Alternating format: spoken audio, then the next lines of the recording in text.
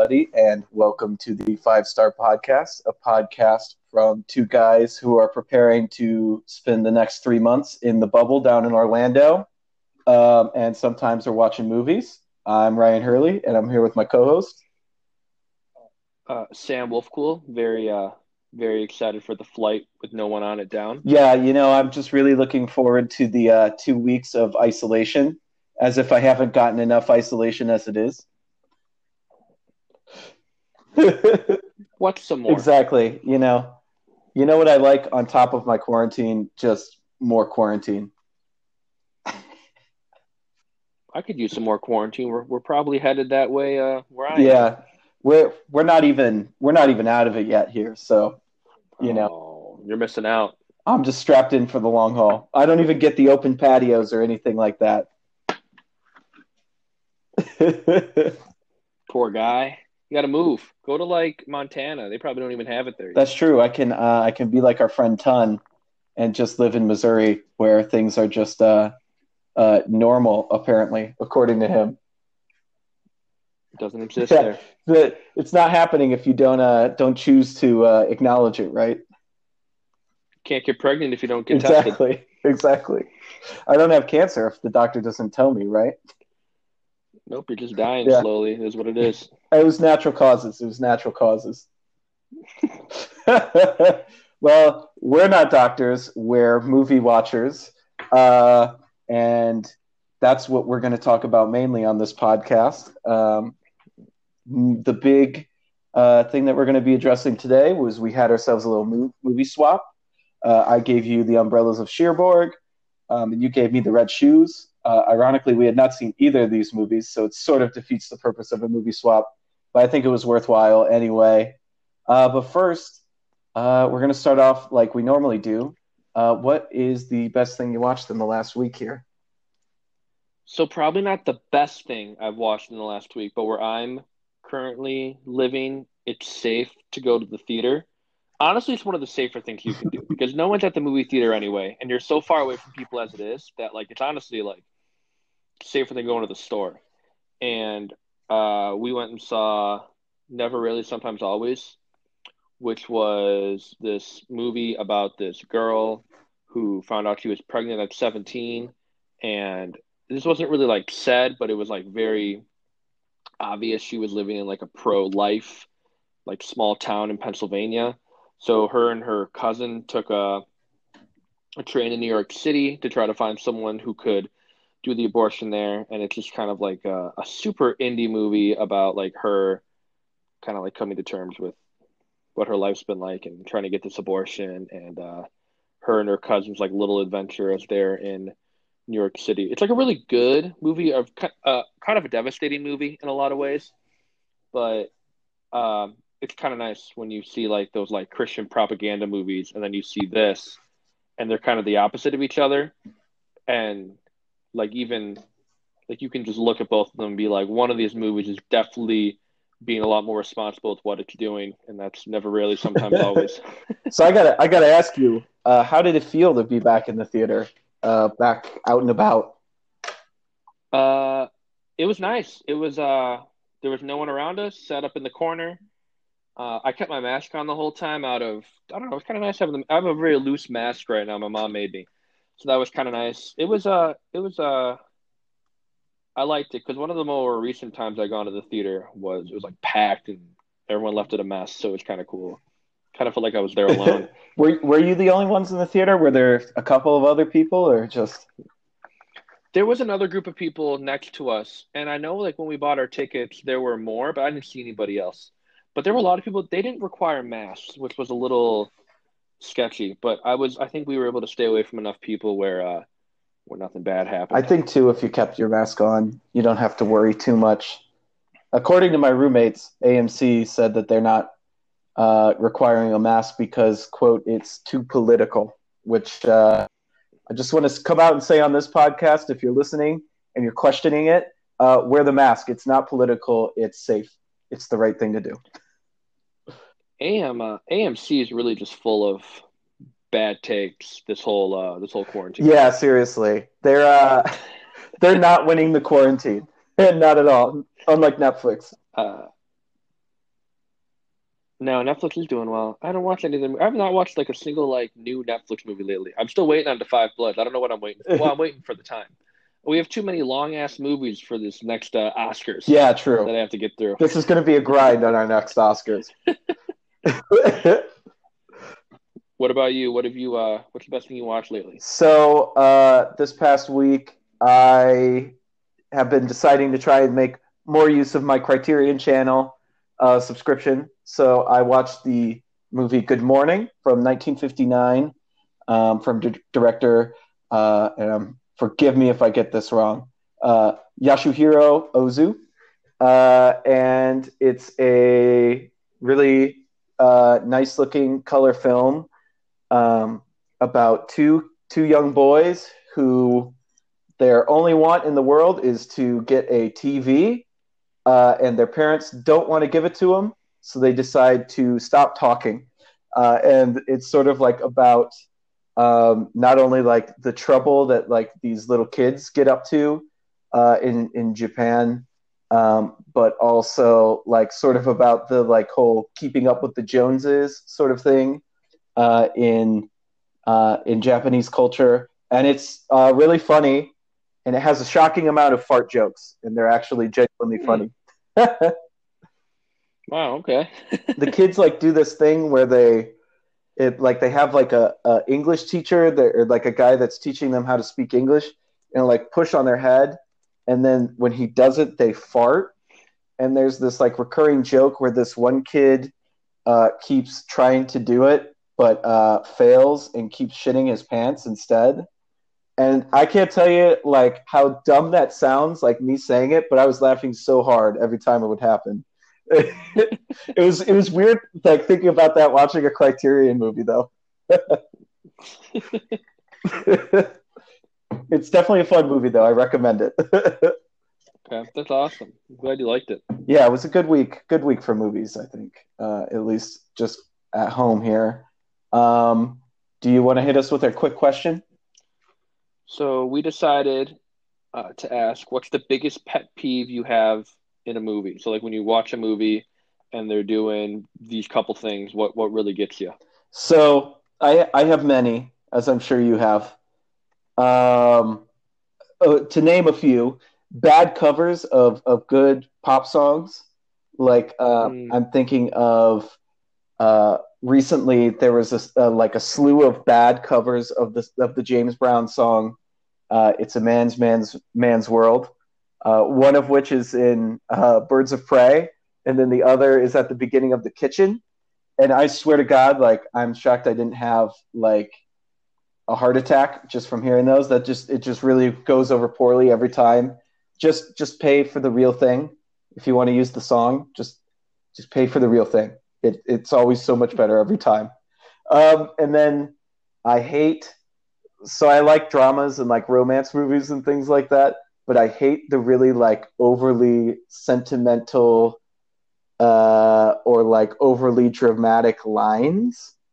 Like just some of the stuff in art over the last couple of weeks. I watched Artemis Fowl. There's some definite lines in there too where you're just like, oh no. Those are the two that jumped out to me though. What are some of yours? I normally hate when there's narration. Just like in general, I don't really like narration just because it's like just like have a movie, just like show me it happening. If you really think it needs to be explained, maybe it doesn't need to be there. I also hate like when people are fighting in a movie and it's like really obvious that no one's getting hit. It's like maybe just get someone from the WWE in there to show you how it's done. That always bugs me. I don't know. I just want to see some people fighting for real. No, I'm with you for sure. I'm trying to think of what else bothers me. I don't like when movies are like too loud, just loud, just like really, really loud, and like the volume. I have to sit there and just turn it up and turn it down a lot, and I'm like, just give me one volume. Yeah. Marvel movies are really bad about that. Yeah, any sort of like action movie nowadays is just awful in that like regard, where it's like they're talking really low like this, and then there's an explosion through the wall, and all your neighbors are awake, and the car alarm's going off, and the dog across the alley is barking. And I'm like, oh my God, stop. I also hate Ooh, the cut from quiet scene to loud sex scene as well. Never good to have that either. I always hate that. Like I was watching the She's Gotta Have It series on Netflix, and that happened, and like genuinely I had to like apologize to my roommate the next morning because I was like, I promise that was not pornography. That was just the TV show I'm watching being really loud. it was pornography. Yeah, Okay, I got that part written down. there you go. The one other thing I hate is I really hate when there's like a nice movie going on and you don't really know how it's going to end, but then you suddenly start to realize that they're going to force the main character to end with the girl, even if it really doesn't make any sense for them to end up together. As Good as It Gets is the one that really gets me, where 100 million-year-old Jack Nicholson ends up with Helen Hunt. I don't know. Is that who it is? Yeah, that's Helen Hunt. You got it. If I had been watching Succession, I would have said Holly Hunt.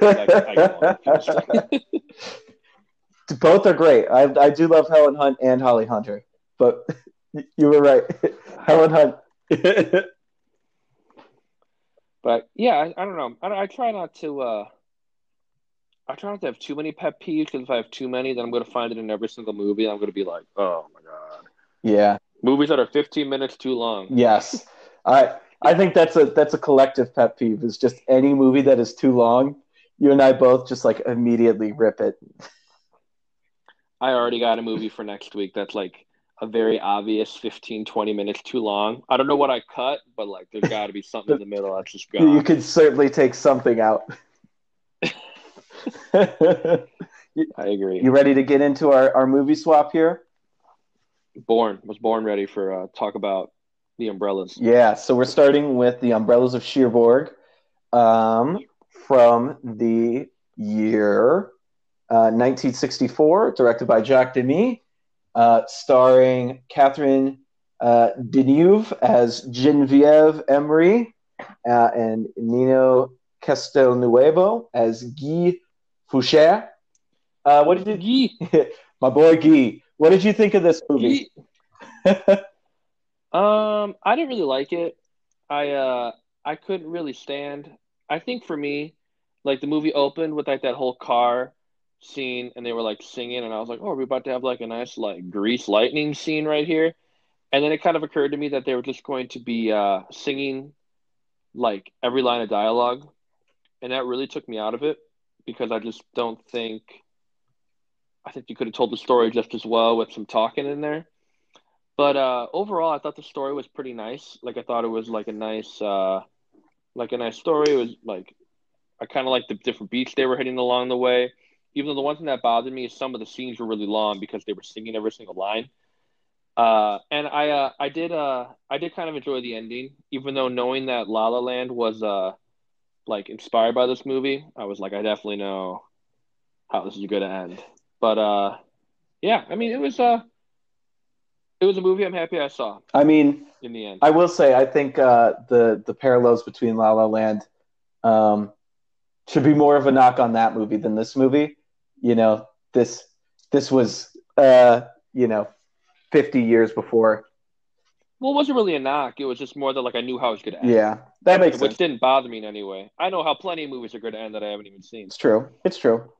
Did it throw you off that there was no like big choreographed dance numbers or like traditional like show tune style songs, sort of like like Singing in the Rain is the first one that pops to mind? I think it did a little bit, just because I was expecting like a musical, in terms of like there being some like dancing, some singing, like a lot of singing, not just like singing the like not like singing the dialogue to each other. It definitely was surprising, and probably about halfway through, I just kind of was like, whatever, I'm over it. But it was kind of hard for me to get over, because suddenly I was like, well, now it's in French. I don't know what's going. I don't know what's being said every time. It was just like hard to get past it. But I don't know. I think it would have been cool to have like like a dance number, utilize some of the scenery because the movie had such like good like scenery and things going on around it. Like I remember there was that scene where her and her mom were talking about something, and in the background, there was a lot of stuff going on in the street. And I think it would have been cool if they utilized more of like what else was going on in this movie.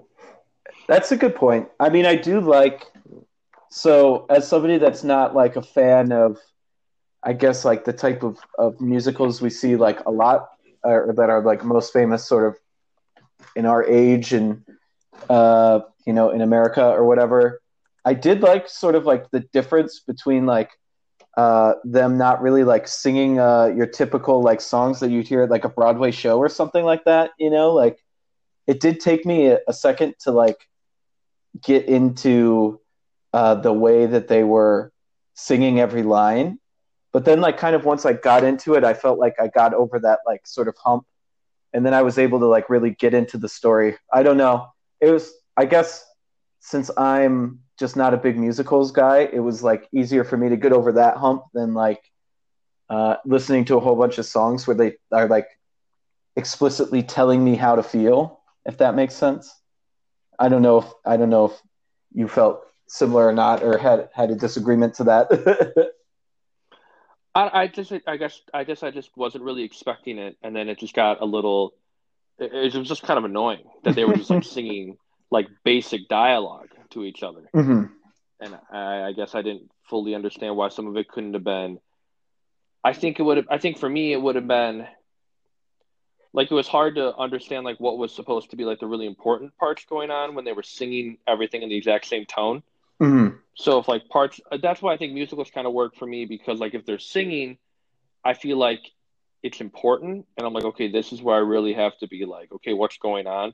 And when they're talking, it's like normally it's just like whatever, which is definitely a big detriment on musicals like that, where they don't keep you in tune the whole time. But this one, I just couldn't fully get into it. I don't think, but I definitely about I'm trying to think of the part I like loved. It was either at the end of part. It was at the end of part two, the absence. It was the end of part two where she like got married, and that was like the very first moment of the whole movie. I noticed that the score was really good, hmm and it was like bumping in the background, and I was like, "There's like that was like a powerful like whoa, she's married now" scene. hmm Yeah, I think the movie. So I think one of the strengths of it is that like the music in the background, like the singing over it is not necessarily like, like you would think of like a bridge, chorus, that sort of thing. But like the like sort of instruments behind a lot of the like singing of the dialogue, I really liked. It's that sort of like kind of like jazzy type of thing. Um, I don't know. It sounded really good, and then I think like not having those big musical numbers did allow the film to sort of have like sort of like you said like a quiet moment like that where I don't really think they're like saying much in that scene if I remember correctly, and that they're sort of just like listening to the music. I felt like that wasn't something you normally see in like a musical because normally they feel the need to sing that emotion at you, I guess. Um, but yeah, the like backing music is really great. I definitely agree with that. Also, the movie is just really beautiful to look at too. Like, did you love the colors and like sort of the costuming and the set design as much as I did? Yeah, I think it's probably the second best colors that we're going to talk about tonight. But no, it definitely was like striking. Like everyone was striking. Like every single detail on everybody was like right there in your face. Like I loved all the different sets, like the auto shop, the umbrellas, um, that like four post bed that Guy's mom was dying in. Yeah. I thought the colors were fantastic. We were talking last night about how there's just something about like early Technicolor that was really just special. Yeah, like I don't know like if it's something to do with like the film or like the like color processing or what, but like the colors just look so good in this movie. Like the thing that pops to me in my mind was like a Guy's like bedroom that's all like this pastel blue color, or like the mom's umbrella shop, which is really like pink and vibrant. They just all like pop so well. Me and my roommate who were watching this movie kept joking that like the outfits on every person were so good that it was like the drip like never takes a back seat for these characters for a moment. Yeah. I thought everyone's like hair really stuck out. That I don't know what that was for me. Like her like yellow blonde. Yeah, it really did. Like especially because you don't see many other characters like in the movie that sort of have that like look to them, I guess too. Mm-hmm. So another thing that I wanted to ask you about, we'll start getting a little bit more into the plot here. So obviously, it sort of opens with Guy and Genevieve, and they're dating, they're in love, they want to get married, and then Guy has to go to the military for 2 years. Yeah, I know, right? Hate when that happens. Guy. Hate when that happens. Damn it, Guy. Guy. Get out of that. And so this is a very like Curb Your Enthusiasm type question. How long does Genevieve have to wait? Does she got to wait the whole 2 years? Did she wait long enough? How long did she actually wait? Like, what was the time passage? Oh, do you know what they were telling us? And I was getting a little confused. One of the months like got me. I'm like, what month is that? But I don't think she has to. I don't think she has to wait. The movie made it seem like they were together for not like in a super long time. I feel like she could probably, if she really loved that one guy that her mom was all about. First off, the mom should have just married him if she was that obsessed with him. But I was thinking the exact same thing. But I don't know. Maybe. Okay, maybe this is me not paying enough attention. Did she know how long he was going to be gone? Genevieve? Yeah. Yeah, she did. It was like 2 years. Oh. 2 years. Oh, then if you're in love, you got to wait. You think so? You wait the whole 2? Oh, you got to wait. If you're in love with the guy and you have like a date, like he's coming back this date, you got to wait. But what if he died? And he was writing so sparingly. Oh, not Guy. Guy would never die. Guy's a kind-hearted young man. Guy knows a thing or two about staying alive. Guy's a survivor. If there's one thing he learned in that mechanic shop, it's how to survive in the war. Definitely. So you would have waited the whole 2 years. You wouldn't have. If I loved her, like if I actually like loved Genevieve, yes, I would have. Or Genevieve loved Guy, I would have waited 2 years for sure. Okay, I can't blame you for that. I figured that's a good place to start, though. Yeah. So we mentioned Genevieve's mom. Boy, was she just like being all too much in this movie, or what? Like she was single-mindedly focused on getting her daughter hitched. I think instead of marrying her daughter off for money, here's an idea. Maybe just don't have family arguments in your umbrella shop and actually try to sell some umbrellas. You maybe sell other appliances like umbrellas. Maybe you could sell some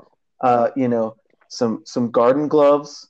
Maybe you could sell rubber boots for the rain, What kind of margin do you think you're getting on an umbrella? Like, I mean, what can you really sell an umbrella at to get like to make a profit? Seriously. And I think Genevieve's mom is just blaming her for her own bad business decisions leading up to this thing. It must have been cheap to pay rent those days. Seriously. I got a question for you. Have you ever even seen an umbrellas only shop, just umbrellas? That sounds like some shit you would see in like a little like touristy town. So no, I have not. That's true. Yeah, I haven't personally seen one either. I saw that and I was like, I literally had to take a beat and I was like, they're just selling umbrellas? That's it? Just umbrellas? It's a simple movie. It is what it is. That's true. It's more about the love story anyway. Yeah. Maybe I'm going too far into it. And then so Genevieve, just to keep hammering on her here, like did watching her like act this way sort of like make you angry? Because I know I was sitting there and I was just like, leave the poor girl alone, especially when she was pregnant. I feel like if I ever got to a certain point, my mother would be like passive aggressively being on me the whole time. So I definitely like was not shocked by her act by how she was being. And I feel like that was kind of a trope of like early like 50s, 60s movies where it's just like girls got to get married now before it's too late. It's like she's 17 years old. Yeah, like you're sitting there and it's I guess maybe it's like very 2020 to look back on this thing and just be like, let her be, let her do what she wants. But I was like, Jesus. Yeah, I'm with you, and it's funny because the mom had this stupid umbrella shop. Maybe she should have. I don't know. Anything else? Maybe she should have got married. Well, she was apparently married at one Yeah. point to have Genevieve. Yeah, exactly. They even like mentioned the dad a little bit and like how like the relationship didn't end well with the dad, even though like apparently she married the dad for not like all the right reasons. Apparently, now I sound like a reality show contestant. Um, and but so like now the mom wants her daughter to make the same mistake. It's very weird watching it. I was like, come on, didn't you learn anything? Okay, so uh, we'll talk about Guy a little bit here.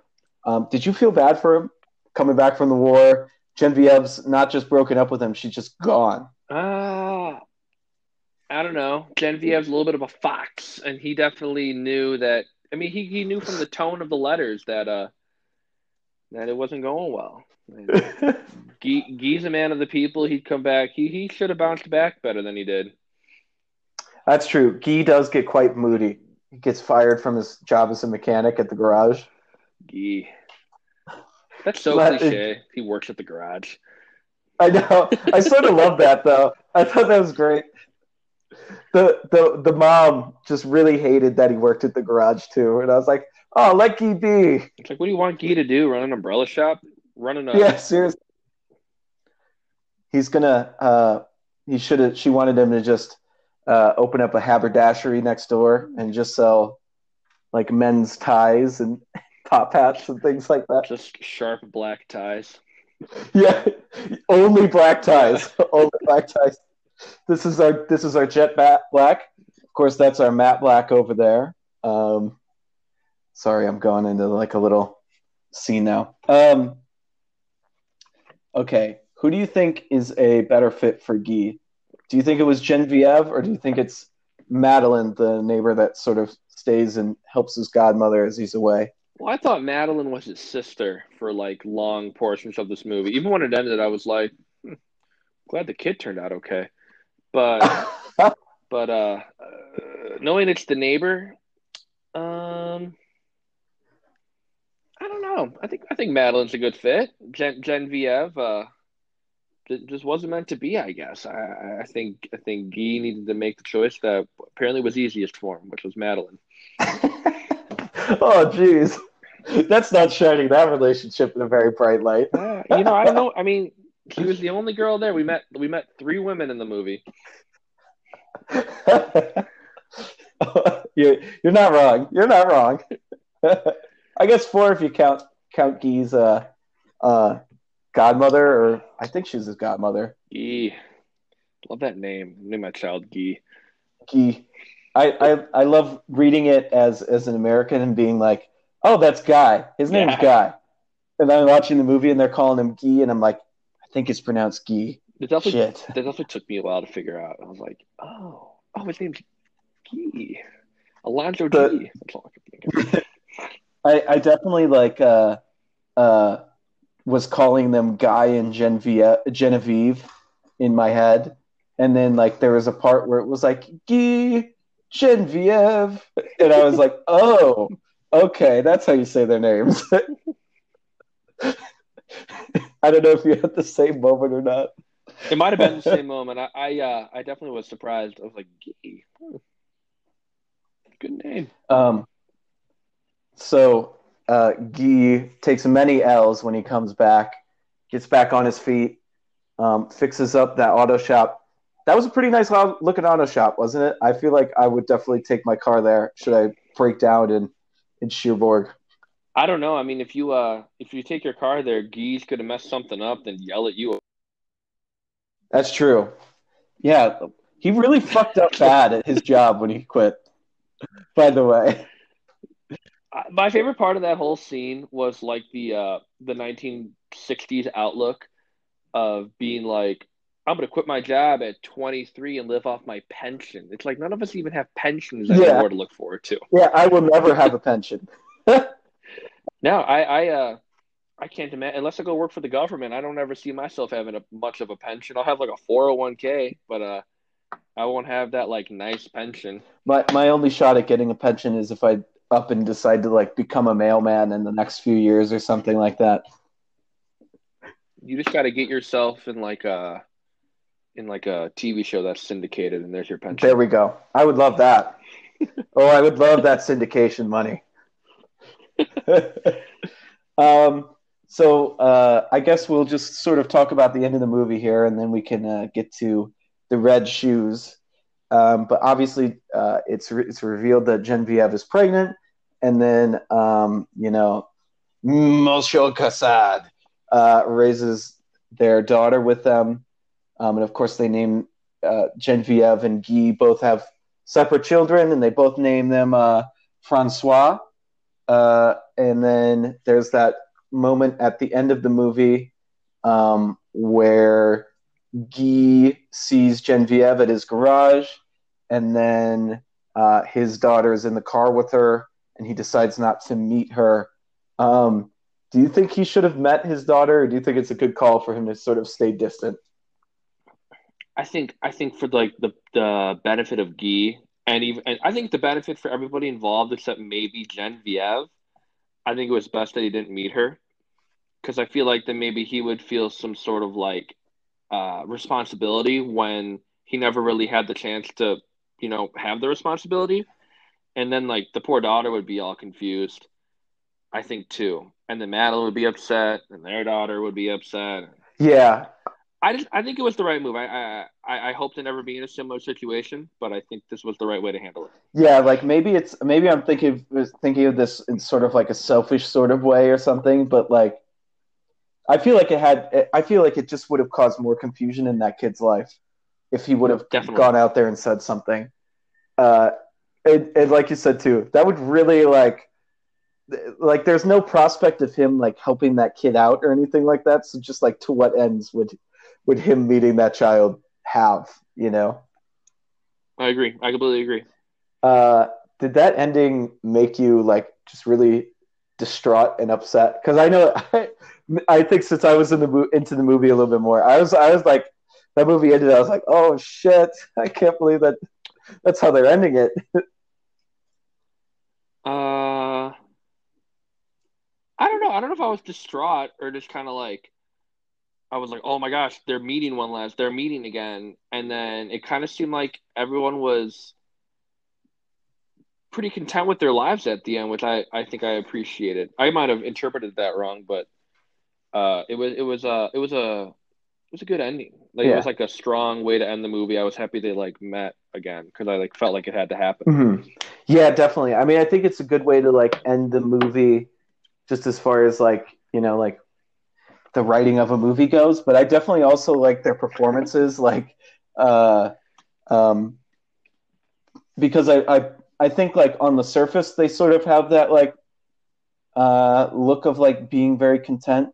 But I think if you watch the actors, like they seem like they're hiding a lot, like under the surface. If that makes sense, like Guy almost seems like sort of pissed off, and then I don't know, like and maybe it's just me, but like Genevieve like looked like almost on the brink of like getting emotional at certain points in the scene or something. Maybe I'm just reading too much into it, but I really like No, that I scene. bet you're right. I bet you're right. I guess oh god, there's a giant spider in here. Oh my god, so big. I should get some, but I agree. It was a well performed ending, and it was like a strong like whoa, it's done. That was Mhm. it's kind of sad, Yeah, but I don't know. very. It ended how it had to end. I think. Yeah, definitely. I mean, it's a very like French ending, but I think it works really well for the film. I do think like so. I mentioned last week. when we were talking about Moulin Rouge that I really hate musicals that have like uh, musicals that have sort of like a generic story, but are sort of trying to like cover that up with just like a they're sort of just trying to cover that up with like musical numbers and things like that. And I liked the story of this movie a lot, and I just sort of liked the that I hadn't really like watched a story like this before. As you said, there's sort of similarities like La La Land, but I even think between the two that there's some differences between them that I appreciated. So I really liked that aspect of this movie as well. Body count of this episode, one Oh spider. yeah, R.I.P. Spider. What was I going to say? Yeah, I think this story definitely benefited from not having to have big elaborate dance numbers. I think you make a good point that they could just focus on the story. Mm-hmm. But wish they would have talked a little more Yeah. for your boy here. Well, I think we could put a pin in Umbrellas of Cherbourg. Should we move on to the Red Shoes? Where'd that spider come from? I don't want to sleep in here tonight. Yeah, let's move on to the Red Shoes, directed by a group of people I learned is called the Archers. I did some reading on this, and apparently they directed like a bunch of movies around this time. Another famous one is called The Black Narcissus. Yep. Mm-hmm. Narcissus. So it's directed by Emmerich Pressburger and Michael Powell, and starred Maura Shearer. Oh boy. Adolf Wohlbruck and Marius Goring are the top three people on Letterboxd. Maura Shearer is actually a ballerina. And I think that's going to be my first question for you is so this movie featured a lot of dancing.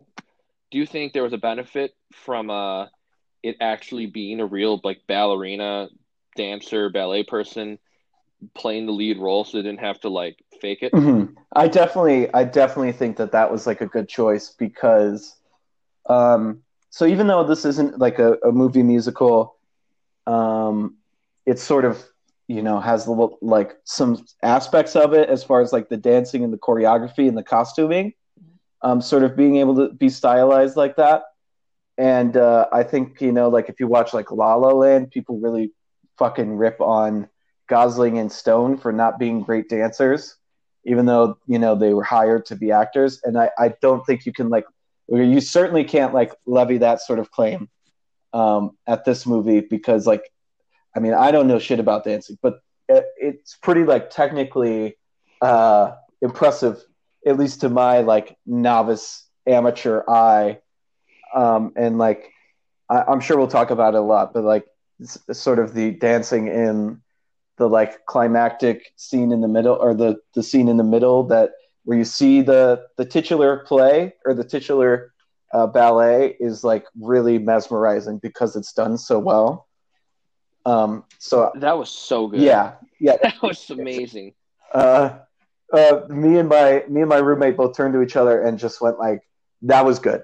That was really good." The so like the middle like it's like it was like this 15 minutes right in the middle of the movie. They just showed the red shoes, and there were a lot of things that stood out to me about that whole scene. But the one thing that blew my mind is there anything else in this world that you need to have as much like energy to be able to do than dance in the she did not stop dancing for 15 minutes. Yeah, seriously. She just moved for 15 minutes. I was like, how are you in that good a shape? Yeah, no. As I cough through my answer here, showing how bad of shape I'm in, I certainly couldn't do that. And like the like precision of like the dance moves, at least like from the way that they talk about it, and like having to be so on beat with like live music is really impressive too. And obviously, like it's a movie, so they didn't necessarily do all the stuff live, but like it, it the thought of actually having to watch somebody like perform that ballet and do the whole thing like basically on their own is really impressive to think about. It's funny you brought up like the live music. I love the scene where it's right after like the orchestra director and Vicky got in, like an argument about like the dance scene, and Vicky's in the dressing room getting ready, and the orchestra guy comes in and goes, "I'll play the music to your dancing," and she's just like, "What? Yeah, We just had." She looks shocked. yeah, I thought that was hilarious too. Like the whole time, like the whole lead up, they're like, "No, it's a downbeat, and then you go. It's not too fast." And they're like arguing, and then I know it's like, "I'll go whatever speed you want." The I don't know what part to you stood out the most about the ballet, but what about like the newspaper dance scene near the end of the ballet? That was because if they did that now, it would have been some like shitty ass CGI, and instead they had to like get creative and figure out how to get like this wiring newspaper thing to dance and make it look natural. And I sort of like too how they stage it in such a way where they can kind of like match a cut, and the newspaper like turns into a person, and then they're dancing with her for a little. Yeah, that was amazing. It sort of makes me think about too, like, so there's so many like hidden little like cuts that they do, or not necessarily hidden, but just like little cuts that they do that are like maybe not making the scene seem like realistic to like a live dance piece, but like put you in the headspace of the characters, like when she like jumps into the red shoes and they're just automatically on. I was like, oh my god, that's so cool. Did it hurt the rest of the film at all for you, more or less knowing how it was going to end after you saw the ballet? Did you feel like you knew how it was going to end from that, or did you just kind of forget about it? Because I kind of forgot about it. It was I'm like, not gonna lie. I sort of like the initial reaction to that is just kind of going like, oh wow, that was incredible. And then as I sort of like as we were getting closer to the end of the movie, and he's trying to like, once he like retires, the red shoes play, and I'm like, like I'm sitting there thinking like, oh well, that's gonna come back. And then as we're getting closer, basically, I guess what I'm trying to say is it didn't factor into my mind until we started getting closer to the end, and I'm like, oh yeah, that's definitely going to come back. The themes of that are definitely going to come back, and then they do. Yeah, I really like that play. Like, I wonder if they actually like still do that ballet. Like, if that was ever like being done somewhere. I wonder too, like if the music that they use in this movie is used in like actual stage versions of this show or not. I don't know. I wonder that too. So, okay, I'll get to some questions instead of just talking. Do you think there were any villains in this movie? I kind of think I'm gonna look up his name here on IMDb. Boris Lermontov. Her teacher? Yeah. Like not teacher, the strong producer word. guy. Yeah. He seems a little villainous to me. He's a little morally corrupt. I don't know. I don't understand what his obsession is with making sure that his lead actresses do not, or lead dancers do not fall in love. Yeah, I think that part wasn't fully fleshed out, which I think hurt the movie like a little bit for me, just because I was like, I don't fully get it, but like at the same time, I was like, oh, I get it, because if you're focused on like love, you want to spend time with that person, and that time you're spending with that person means you can't be dancing. But like throughout the film, he started off for me as like a villain, and then the more of him that we saw, it was like, no, like he just wants her to like be her best dancer that she can possibly be, but at the same time, you're right, there was a little bit of like, he's totally in this for himself, and he just knows that with Vicky he's at his best. But at the same time, there was also that part of me that kind of felt like, this might not be like a great insight, but it kind of seemed like they were like, what's the word I'm looking for here? Like there was that one dancer who was like his like favorite, and then she got married, and then he found Vicky right away. I don't understand why he couldn't just find like another dancer and be like, bye Vicky, which he did at one point, because he like was writing the letter and ripped it out. Yeah. I think it's funny that we're mentioning the movies of Damien Chazelle so much here, or at least I am. because he is sort of like a Fletcher-esque character from Whiplash, like J.K. Simmons' character, in the sense that like he thinks that um, like you need this like almost like possessed like uh, obsession with your Hmm. craft in order to be great, which is both somewhat true and also not like entirely accurate. You know, uh, like you certainly need to love what you're doing in order to be great at something, but at least I personally feel like there's always like space in people's lives for them to be actual human beings too. You know, Yeah, I don't think you have to like make concessions as a like regular human being in order to do that. So that made him seem sort of villainous to me. Maybe it was just me like feeling like put upon for the character or something. yeah, yeah. I know.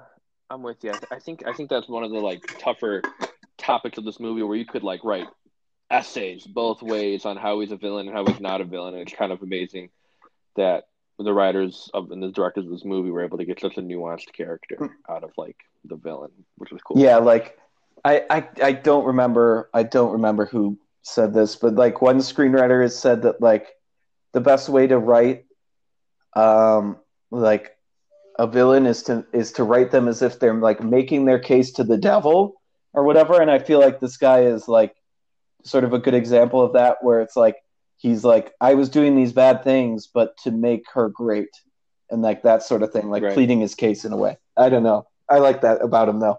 I thought that made him an interesting Yeah, character. I agree. Uh, my questions are not great here. Do you enjoy the colors in the movie? We talked about that a little bit with Cheerberg. Did you enjoy the colors of this one too? Or I guess beyond the colors, what this movie benefited from uh, is I think it was shot. I looked it up today. It was like Monaco, Paris, and London. So how much of a benefit do you think the just the built-in cinematography was? Yeah, certainly, like the all the locations look really nice. Um, I think the like setting of like them doing this as like a ballet as opposed to it like being like a play or something like that. I think also was nice. I sort of liked, yeah, I like the costuming and the use of colors and sort of the way that like once again, this is another movie where the like drip never takes a back seat. Like Lermontov's like the way he dresses is really like crazy and cool to look at in this movie, and same with uh, Craster and Vicky, and like just the way that some of the costuming becomes really creative when they're on the stage. You know, like you said, Mm-hmm. like with the newspaper people or like the way that people are sort of like costumed and the way that they look when they're all like crowding around her and things like that. I thought that all just like looked really, really cool in this movie, and it really like aged really well because you can see it's all there. There's a lot about this movie that aged really well. Just like this movie was 72 years ago, and it could have come out maybe not like yesterday, but I feel like it could have come out in the last few years, and it wouldn't like shock me with the story they're telling. Yeah, absolutely. And I even think Oh, dude, do a really cool job of incorporating like old school film techniques. Like they have some like matte paintings in there, where you can clearly see that like some of the set is painted, but they use it in almost like an interpretive way. So then it makes you feel like you're in the headspace of the character, which was really great, really smart. hmm I love the look of this movie for sure. one of the reasons I picked this movie is because Sean Fennessy and David Elric both gave it 5 stars on Letterboxd, and I was like, "Whoa, those are two guys that never give anything above like 4 stars." And what do you think? What do you think draws like people who have seen thousands of films to this movie being one of the best? Oh man, that's so tough. Uh, I mean, I think for all the things we've been saying, you know, like all of the uh, all the costuming, all of the like cinematography, the good music, the interesting characters, the interesting writing. Powell and Pressburger's direction is really good. I know that I know that people are also big fans of as you mentioned, Black Narcissus. I think this. I don't know if I'm saying that right, but like I feel like this is sort of like a movie in like a similar vein to like the good and the bad and the ugly, the good, the bad, and the ugly, in the way that like you can see the talent of everybody involved in earlier things, and then you kind of get to this where clearly like a lot of money and time and care was put into it, and it just all shows up on screen in a really fantastic way. So I feel like that's what draws people to it in a certain type of way. I could be totally wrong though. I also like the theme of it where it's just like someone who wants it all, but they're like not willing to risk it all. And like kind of like it's like a timeless thing that's always going to exist where someone like wants it all, but they have like this family. Kind of like Hawkeye. He wants to be an Avenger, but he's got this kid. Exactly like Hawkeye. This is basically the equivalent to the unwritten Hawkeye. This is Hawkeye's solo movie. Yes. Yeah, I think it's so we're sports fans, and anybody that's probably watching this is a movie fan. I think a lot of people that are fans of both of those things are sort of obsessed with like greatness and what greatness is and how to achieve that, and that is definitely like tackled in this movie in a really interesting way as well. So I think that also helps as well. I got one more last bonus question before I get to these last two. All right, this is a tough one. Who would do a better job in each other's movies? Jeremy Renner as Vicky or Maura Shearer as Hawkeye? Oh, Maura as Hawkeye. You know, I think Maura is a more Maura is a more qualified Avenger than Jeremy is. I'm sorry to say. I'd love to see Jeremy Renner in like those tight dancing pants, like practicing like 1, 2, up, down. I want to see Jeremy Renner like be the like Lubov, the guy that's like the dancing guy. Oh, him? Yeah. That'd be the most emotion I've ever seen him have. That'd be amazing. I'd love to see that. So if they remade this, you know what? If it's easier for you, you don't have to do it if they remade it today. But it's kind of like at any point in the last like 20, 25 years, if they had remade it, who would you have liked to have seen play the part of Vicky? Oh man, that's so tough. Definitely got to be somebody that is a really great dancer. Wow, I don't even know if I can venture an answer for this question, honestly, because there's so many. I mean, like the woman in this movie, I'd never heard of her before. I feel like that almost helps that I haven't, because she sort of like just seems like such a out of nowhere sensation, like she is in the movie. I think for me, I would have made this movie like 20, 25 years ago, and I would have gone with like Gwyneth Paltrow, because she can definitely dance a little bit, because she was in Glee. She can definitely dance a little bit. And I think if this movie was made like in the 90s or 2000s, they would have definitely cast somebody who could act before they can dance. Mm-hmm. And they would have found some sort of way to stunt double it. I think this is a movie that hopefully never gets remade, between you and me. Yeah, totally agree. I think it's a nice little moment. Oh, wait a minute. There's something called 2005, The Red Shoes. Oh, it's Korean. Probably not. Oh! It's a Korean version of this movie. Oh, interesting. Interesting. Got a 5.8 on IMDb. That's not a good that's time. my Bible, so it's not great. Oh, interesting. Anyway, I just hope they never remake it in the end. But I think it's always fun to Dreamcast. Yeah, absolutely. I mean, like, it is even funny to think about, like, even if they just made this in like the 60s or 50s or something like that, how much that might have changed who's in the movie. But I wouldn't change it for anything in any realistic way.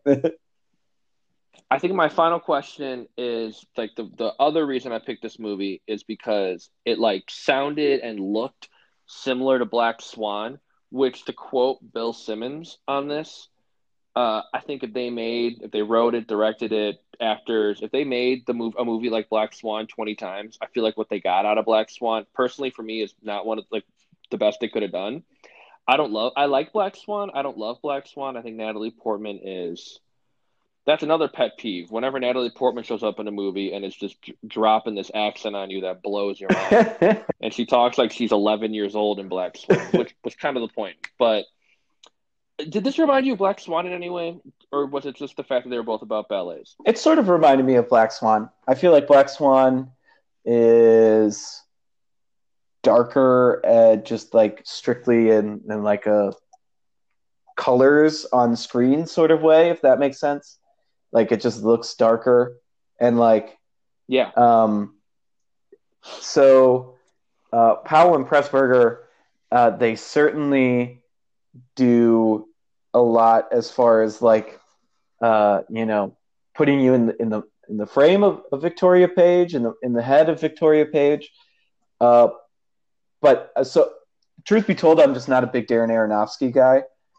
So like I feel like Black Swan wants to like bludgeon you over the head with the themes of the movie, and that just really annoys me about that movie. Like, and that's sort of one thing I also don't like about Requiem for a Dream, even though we talked about that earlier, and I said that it's probably a better movie than Traffic, or it's aged better. That's still too like it just like wants to whack you over the head with like drugs are bad, and this is like a Black Swan is sort of being great is tough, and it's like Yeah. I think this is a better outcome than what Black Swan had, thankfully.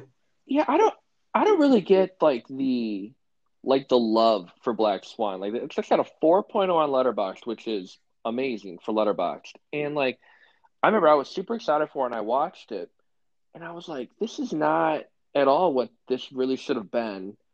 I agree with you. I didn't think about that at the time, but it really does like bludgeon its ideas into your head, which I think is why I didn't like it so much because I never really felt like I could just like be in the movie. Yeah, because they were so busy just trying to be like boom, boom, boom. But this also, in a way, is kind of like the let's say the villain-ish guy in this movie got his way, and she just focused on dancing. That's basically what you get with Natalie Portman's character, and it kind of was like, look at how that worked out. Yeah, not great. Did she die at the end of that movie? That's a big like. Yeah, she like stabs herself with a piece of glass, and then.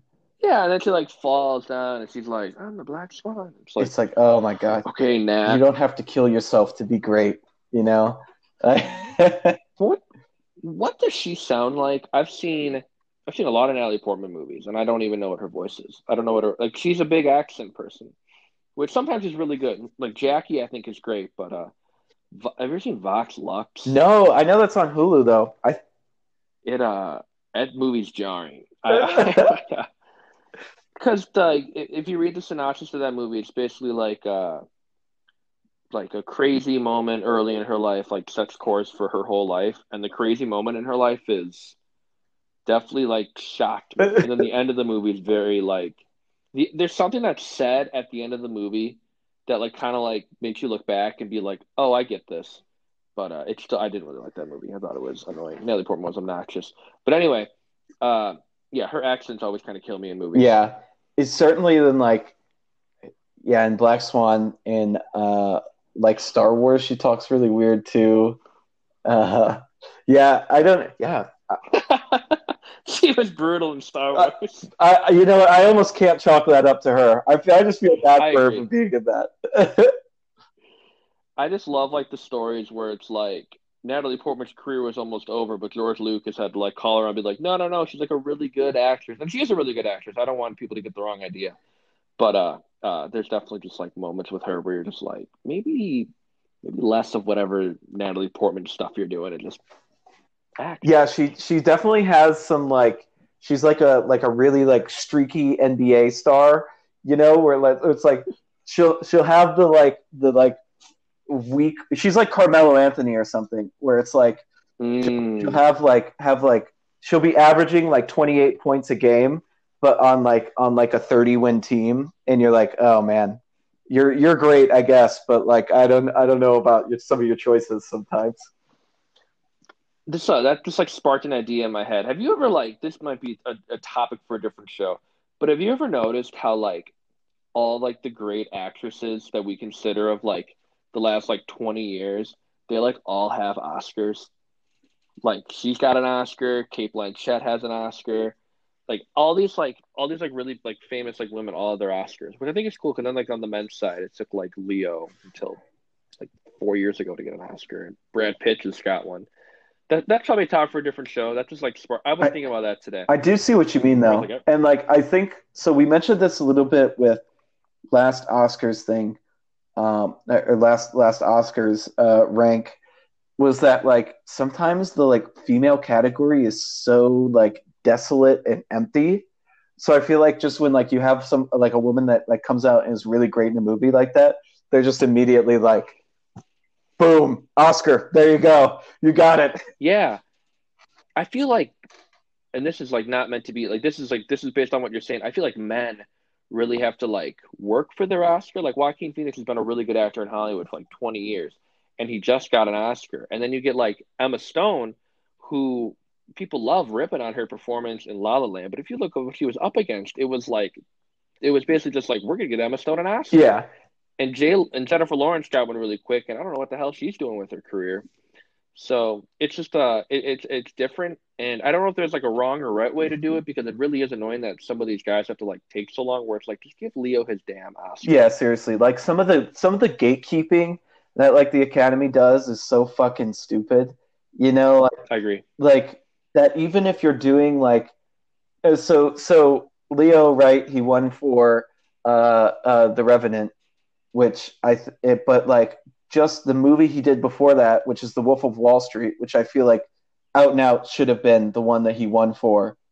Um, like no questions asked. Like we have to sit and like even though that is a biopic, and we still have to, but it's just sort of like breaking some of the conventions of a biopic, and it's like satirical, and it's very like stylized, and then we have to like sit and watch Matthew McConaughey win, which he was great in Dallas Buyers Club, but like we have to sit and watch like Matthew McConaughey win for a much more like conventional thing, just because the Academy like likes to just reward really conventional things is really frustrating to sit and watch all the time, you know? I that was a tough movie to get through. Like it's a good movie, it was just tough. I didn't like Wolf of Wall Street that much the first time I watched it. I need to rewatch it. I just thought it was overly long. I think if I could have just gotten to pee like an hour and a half in and just had it paused for me, I would have been a much happier camper. It's I just could go into all the explanations of like why I could bend over backwards like trying to create like reasons why it should be that long. But truth be told, like I still watch that movie over and over and over again, and it's 3 hours long. So like I just at the end of the day, it's like I just like all 3 hours of the movie. Yeah, I just know like when that movie came out, a lot of like business majors where I went to school, that was like why they went into business. And I was like, that's what you got It's from that like movie? bad move, bad move. I remember No. we were driving around in the car, and I was with two of our friends who I won't name because I'm not going to be talking in super positive light. But like they're listening to this song that is like literally called like Jordan Belfort, and like the like whole song is about the singer of the song like wanting to be like him. And I'm sort of like sitting in the back, like, you guys really like this song? And they're like, yeah.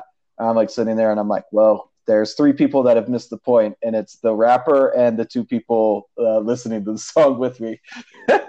True. True. I will say though, for me personally, any movie that's over 2 hours and 20 minutes, I just need like one pee break, and I'm like, I have no issues with like we're gonna talk about movies next week where I really don't have like I already watched Gangs of New York, and like it's a really long movie, and I never like and it's probably too long, but at no point was I like, oh my god, just end, because I was able to get up and pee an hour and a half in. Literally, this is so stupid. I got up after an hour and a half. I like peed and I like walked around my like apartment, and I was like, okay, I really like this about the movie and this about the movie, but like I don't know how I feel about this, and I'm like, this is a pretty good movie. There, I like what's going on right now, and I sat back down and crushed the last hour 10. Yeah, I've definitely done that before too. Like I said, when I watched It's a Mad, Mad, Mad, Mad World, like I like it. We hit the intermission, and I like paused, and I went to the bathroom, and I cooked food, and I ate my dinner, Mm-hmm. and then I came back and I watched it, and I had a good experience all throughout because I didn't feel the need to like jam it all into one like sitting. Thankfully. Yeah, but for me, if I'm like pausing a movie and I'm like, oh no, I'm only this far in.